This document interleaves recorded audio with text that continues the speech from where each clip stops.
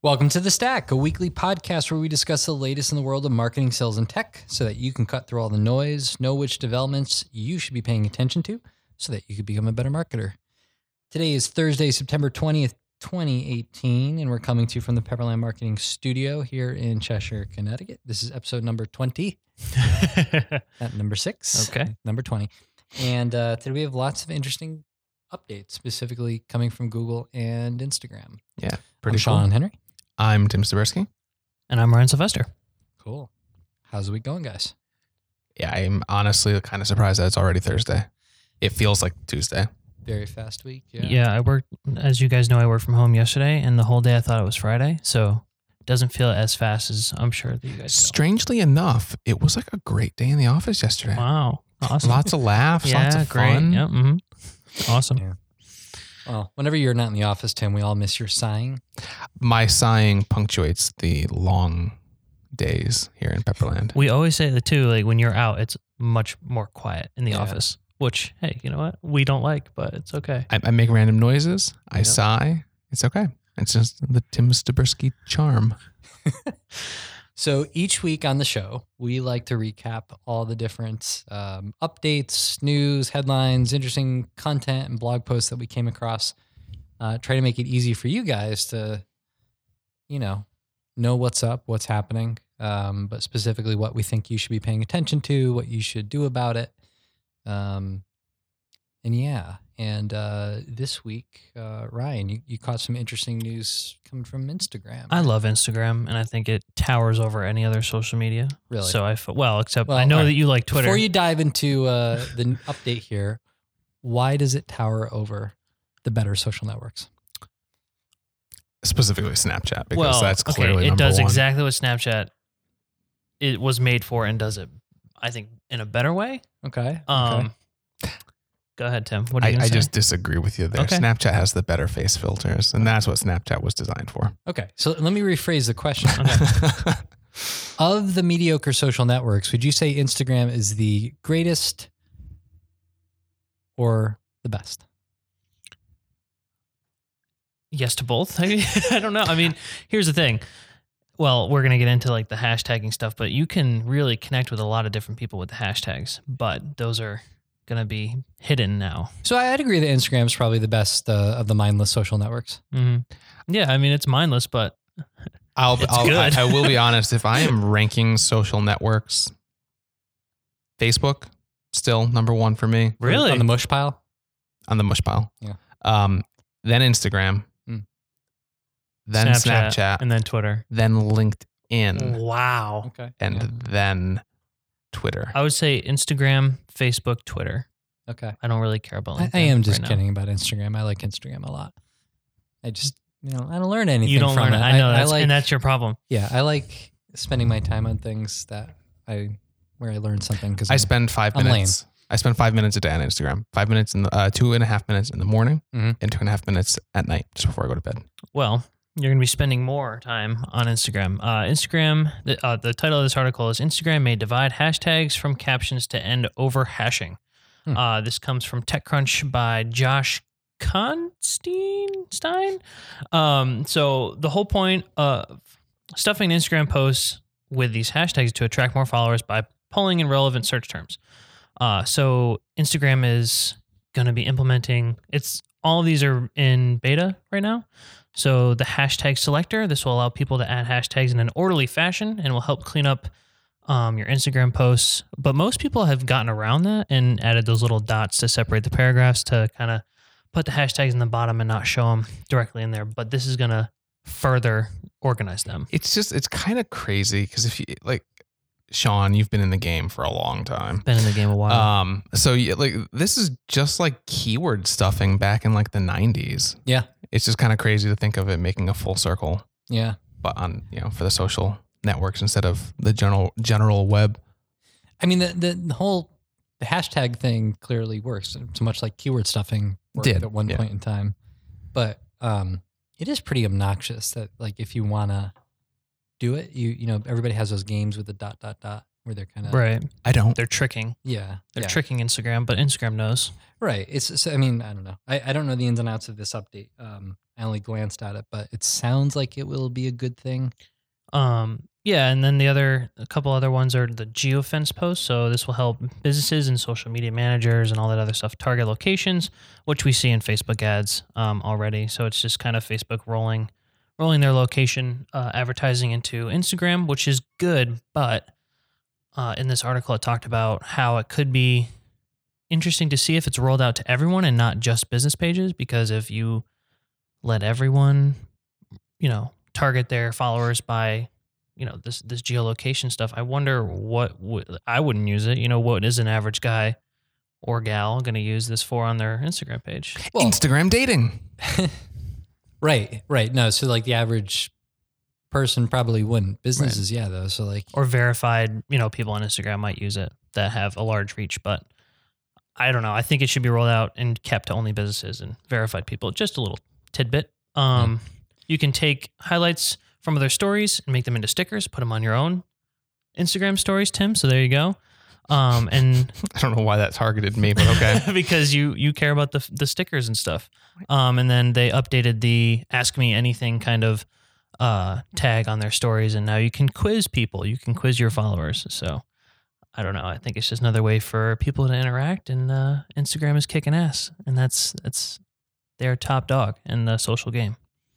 And that's pretty much it. that's a whole lot of updates coming from Instagram. Yeah, I mean, they're just really controlling it. I'm waiting for them to just beat out Twitter and just be done with it and be king of the hill. What? I did have another thought, and I forgot what it was. You were gonna- I don't know if it was another like kind of Slant. passive aggressive jab or something, but maybe it'll come back. Yeah, I'm sure it will. Yeah, we'll hope for that. That's it for the social, and I'm sure we have tons of Google stuff, right?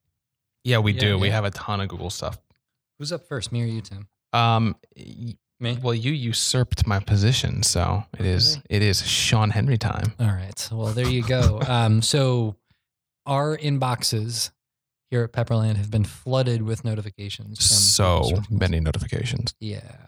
So we have access to most of our clients, I think all of our clients, Google Search Console accounts. If you're not familiar with Google Search Console, it's a free tool that is available to you directly from Google that allows you to see your website the way Google sees it. All the problems it's run into, any recommendations they may have for you, and some really interesting performance data, what keywords you're ranking for, how much traffic your pages are getting, etc. It's a great tool. Check it out. Say, in other words, if you don't currently use it, you should be using it. Yeah. So if you verified your site in Google Search Console, they are now sending out notifications that your website has been switched over to their mobile first index. And that's something they announced a while ago. 2016, I believe. Yeah, November of 2016. So if this is the first time you're hearing about this, well, I'm sorry. It's too late. Yeah. Well, so Google noticed, they've noticed for a long time that there's been a dramatic rise in searches coming from mobile devices. And a while ago, mobile searches in the US actually, what's the word I'm looking Surpassed. for? Yeah, surpassed desktop, right? Desktop searches haven't declined necessarily. There's just now people are searching on their phones as they're out waiting in line for a donut. Or doing whatever it is they're doing. In their People day-to-day. do these days. What are they Yeah. doing? Or Yeah. me just laying in bed. Right. And that means there's more demand on your website to be mobile friendly. Unfortunately, much of the web still is not really all that mobile friendly. Even if you have a responsive website, a lot of mobile sites have long load times. They have limited functionality. And that's not good for mobile searchers. So once again, Google's taking a stand, and they're switching over their index to the mobile, where they're going to look at your website's mobile version first and make decisions about whether or not to index your website and how to rank your website based off what it's seeing on the mobile experience, as opposed to what it's done up until this point in time, which has been to primarily lead with your desktop experience. Some websites have already been on mobile first indexing, but as we said, anybody who hasn't been pretty much at this point is now on mobile first indexing. So What does that mean? I just want to put in a little thought here. Sure. I hate searching on my phone Why? because mainly because I have sausage fingers and I always mess up the typing, which leads me to my second point is that all my mobile searching is voice now. I don't bother with the texting at all. Okay. Or with the typing. But I would I would prefer to do all searches on a laptop, but I think that's because I sit in front of it all day long. Sure. Yeah. So I don't know. That's just a little side note. There are some differences in the types of searches people do on mobile Yeah. compared to what they're doing totally. on desktop. Yeah. Although those differences, I suspect, are slowly going away. Do you do all your searches through voice on your mobile or is it like I 50-50? don't do any searches on mobile with voice, actually. Really? Neither do I. I'll be honest. And Why? I love my Google Home. There's too much friction. If you have poor connection, sometimes it doesn't work. Huh. Okay. Sometimes it misinterprets you. I mean, it's getting pretty good, Yeah. but I'll also be quite honest. I don't know how to launch it on my phone. It happens every so often. It'll just launch, and I'm like, I don't know why you did that. so after almost a year of wearing an Apple Watch, I just realized that I don't have to press any buttons. I could just bring it up and start to say, "Hey Siri," something or another. I don't think so. Look at that! It just did it. Really? Yeah. I don't think mine will do that. Oh, maybe Oh. that's weird. Okay. But yeah, so I don't know. I think my search behavior will probably switch. But anyway, you took me off I'm sorry. message here, I'm Ryan. sorry. I'm sorry. So what does this mean for? Yeah, so what For Google you. says in these notifications, if you got one, is that crawling, indexing, and ranking systems have typically used a desktop version of a page's content, which may cause issues for mobile searches when that version is vastly different than the mobile version. And that is true in some cases. There's a lot of websites where you just can't do things on mobile that you can do on desktop. Google doesn't like that. I don't like that either. And so they're kind of putting their weight out there to make webmasters, marketers change. Which is good. It's good. It's good for the user. Yeah. It's kind of. Well, I don't yeah. like it when people flex their muscle. Yeah, well, sometimes we all need a good kick in the butt. No. I mean, like I agree with the intent. Yeah. But it Yeah, I mean, there is a lot of grumbling about, basically what Google wants, it gets. You Yeah. know, we have to. and that's what what I more or less. Yeah, I can see that. The notice goes on to say, though, the move will likely have, I think this actually. This no. is not This is not from them, so this is just our own commentary. we write notes about what we're going to talk about before the episode. But yeah, basically for most people, hopefully it means nothing really. But just to be totally sure, what you want to do is pick up your phone and pretend you are your customer for a few minutes and go through the experience the same way you imagine they would. So maybe start with a search that leads to your website, see where you land. Think about what that person might want to see next after they've read all that content on your landing page. Is it easy for them to get there on a mobile device? Can they use your menu the way that they can on a desktop? Can they find everything in your menu that they could find on desktop? Can they easily interact with your forums and everything else that your website might have? I mean, yeah, depending on certain things, especially if you've never really poked around on the mobile version of your website, things can really look kind of different. Yeah. Like forms can appear at the bottom of the page instead of where you place them on the desktop. There's all kinds of issues. So regardless of whether or not you've gotten a notice, you should be I think checking putting that out. an emphasis on accessibility, like your tap point, Yeah. your what are they called? I don't know. I think they're called tap points. Just like clicking between different icons and links and stuff like that, and making sure text is easily readable and all that Yeah. stuff. So And I think it's really important to actually use your phone as you're doing this versus emulating the mobile experience on your desktop, because there are differences. The way that you interact with a page is very different when you're using your fingers versus a mouse. So recommend doing that exercise.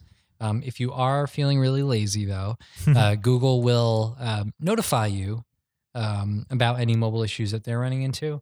And I imagine they're going to get more sophisticated on that end as time goes on. If you go into Google Search Console now, you'll see a list of mobile issues that they've detected with the site, and you should really think about resolving those things. The second thing, though, that you really want to pay close attention to, many websites do restrict the mobile navigation.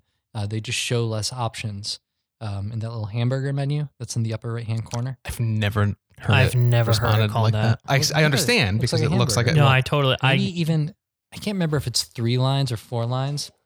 So it's a double quarter pounder.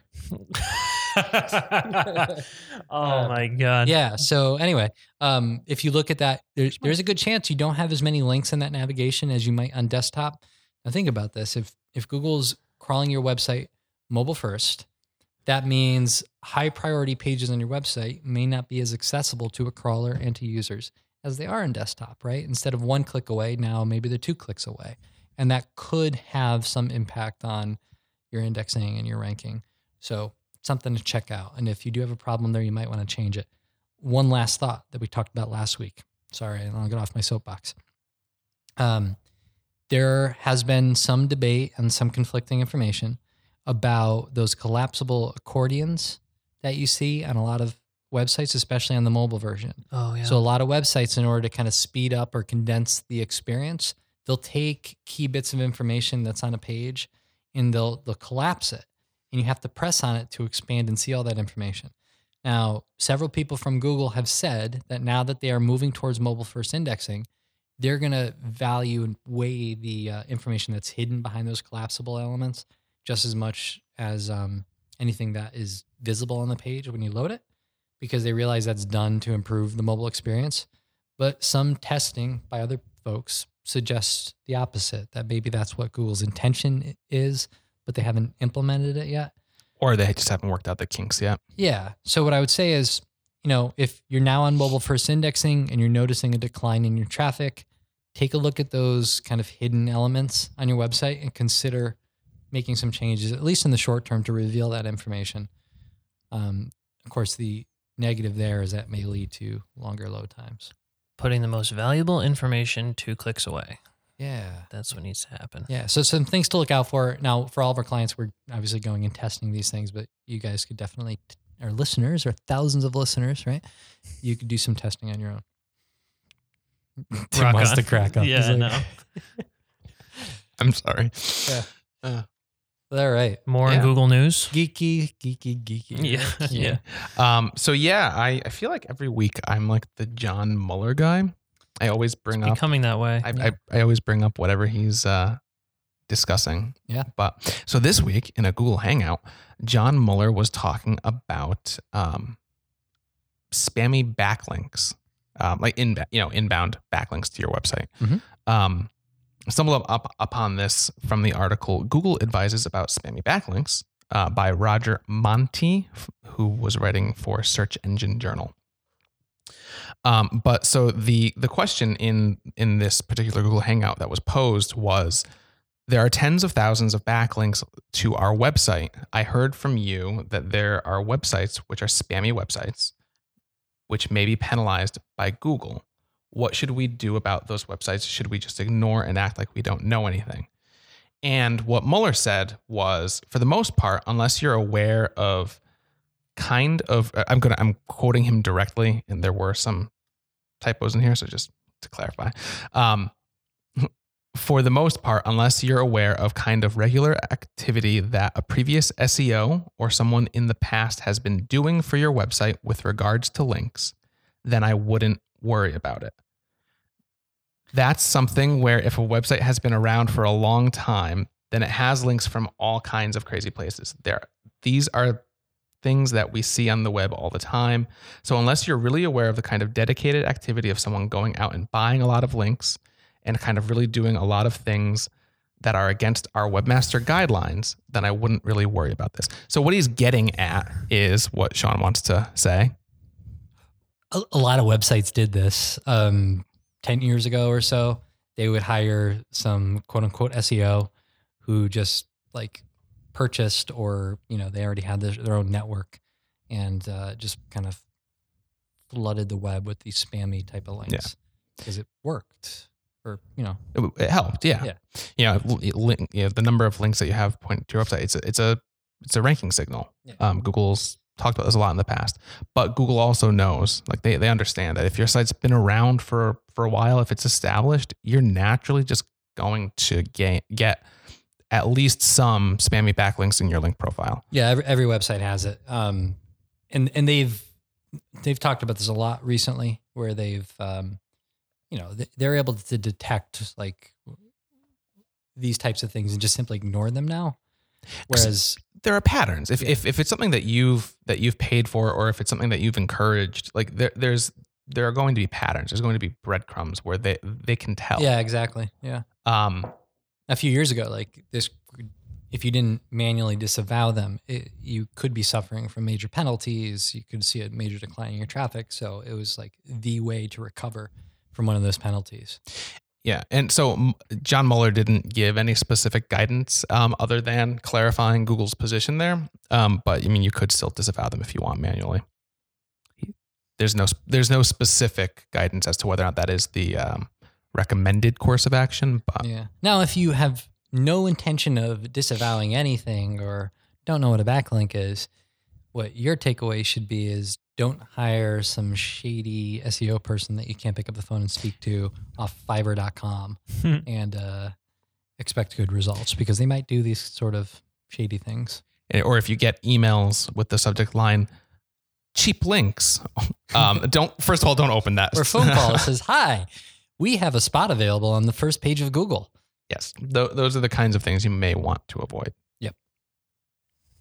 There you have it. There you have it. Yeah. And then this is something that I stumbled upon, which I'm actually really excited about the implications, because it feels really heavy. It feels like there could be some real implications behind this. And this was an article that I found by Barry Schwartz, writing for Search Engine Roundtable, called "Google Blue Shield Icon in Snippets for Some Government Sites?" ?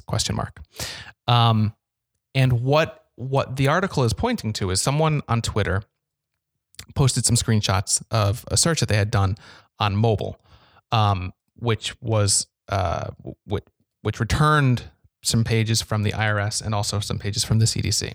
What was this? Do you know what the search was? I don't know what the search was. I just want to try it. But within those search results, some of the government pages had a little icon next to them that was a little blue shield with a check mark in it, very similar to the Twitter verification badge and almost identical to the Google Plus verification badge, except it's blue instead of black.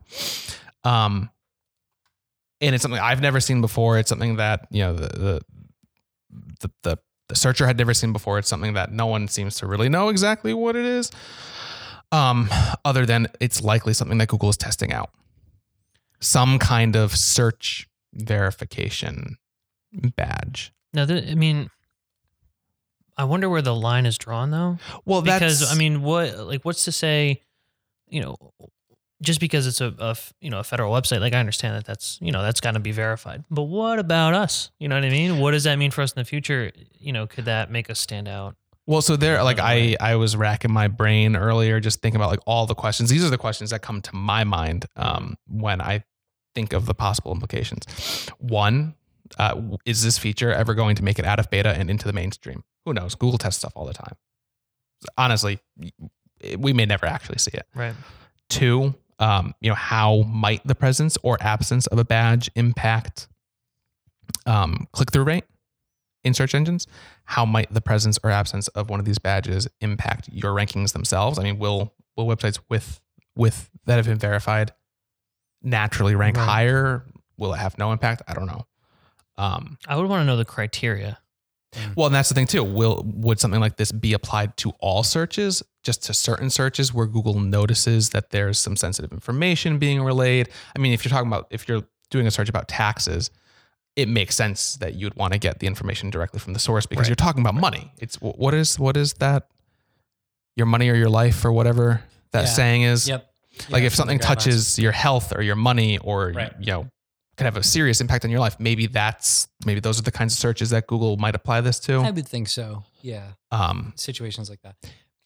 What I like to think about with these types of tests is, what is the problem that Google or anybody else is actually trying to solve, and how can you, what can you do on your end to solve the problem, regardless of whether or not they choose to implement this test, right?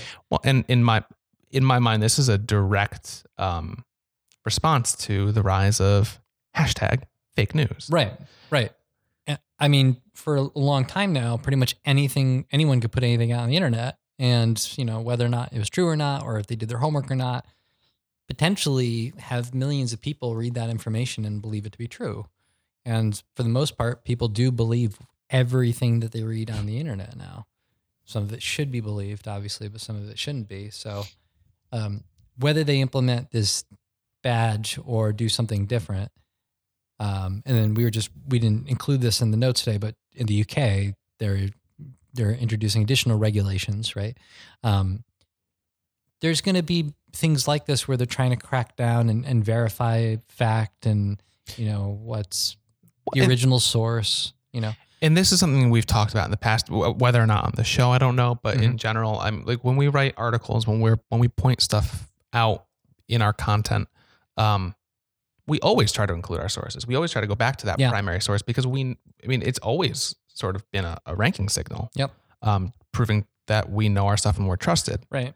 So if somebody's putting out fluff right now and, they're thinking I could just crank out content and continue to do well in search results, this is just one additional reason why that's not true anymore. And you got to think about how you're going to double down on quality and, I doubt be that that trusted source. I doubt that if they do roll it out and get it out of beta, then I don't know if the qualifications will be known at all. Probably not. I think that it relates a lot back to being verified on a social media. And most people think that you have to have millions of followers, Sure. but it's not really true. Right. Instagram, or I forget which one, Instagram or Twitter, you have to be active. There's like other, vague requirements, but you have to send in a driver's license. You know what I mean? It's just verifying that you are who you are and you own, Pepperland Marketing or whatever. But I think in this sense, Google, like you guys have talked about, it's about good information and good news and all that stuff. And it's it'll be interesting. The question of whether or not it'll have an impact on your marketing tactics, directly, who knows? But my prediction is that if they do roll it out, just in the idea of click-through rate, that it'll skyrocket your click-through rate. That's what I think. I don't know. It could also be seen as an ad. I'm not sure, but that's my prediction. I mean, I naturally go towards, thinking as a searcher, I naturally am inclined to be drawn towards the things that make something stand out. If there's one search result with a little blue badge next to it in a list of 10 search results, my eye is immediately going to go there, first of all. But second of all, I will, of course, if I know what it means, if I know that it means that it's seen as a trusted source, then of course I'm going to click through there. Right. But the question of, is that going to impact your marketing efforts? I don't know. We don't know yet. Don't know. Last thing I saw, go ahead, Sean. You just pinged. Oh, okay. No. Data Studio. This is the headline. Data Studio is now generally available. This is Google's, data dashboard, which is great to help other agencies and people become more data driven. This is written by Mr. Ibarra. I left out the first name because I don't want to insult them, but by not knowing how to pronounce it. So this is Google's free data visualization reporting product. It is out of beta and now generally available. This move signifies our continued commitment to helping teams identify and share insights from their data so they can take steps to improve business outcomes. So it helps you kind of aggregate all your Google Analytics, Google Ads, display, and video 360, search ads, YouTube, et cetera, et cetera. So it's a really cool place to see all of your stuff, all your data. It's definitely a cool, free option, I guess. Is it free? Yeah, it's free. I mean, they have a paid version. It's good. It's good.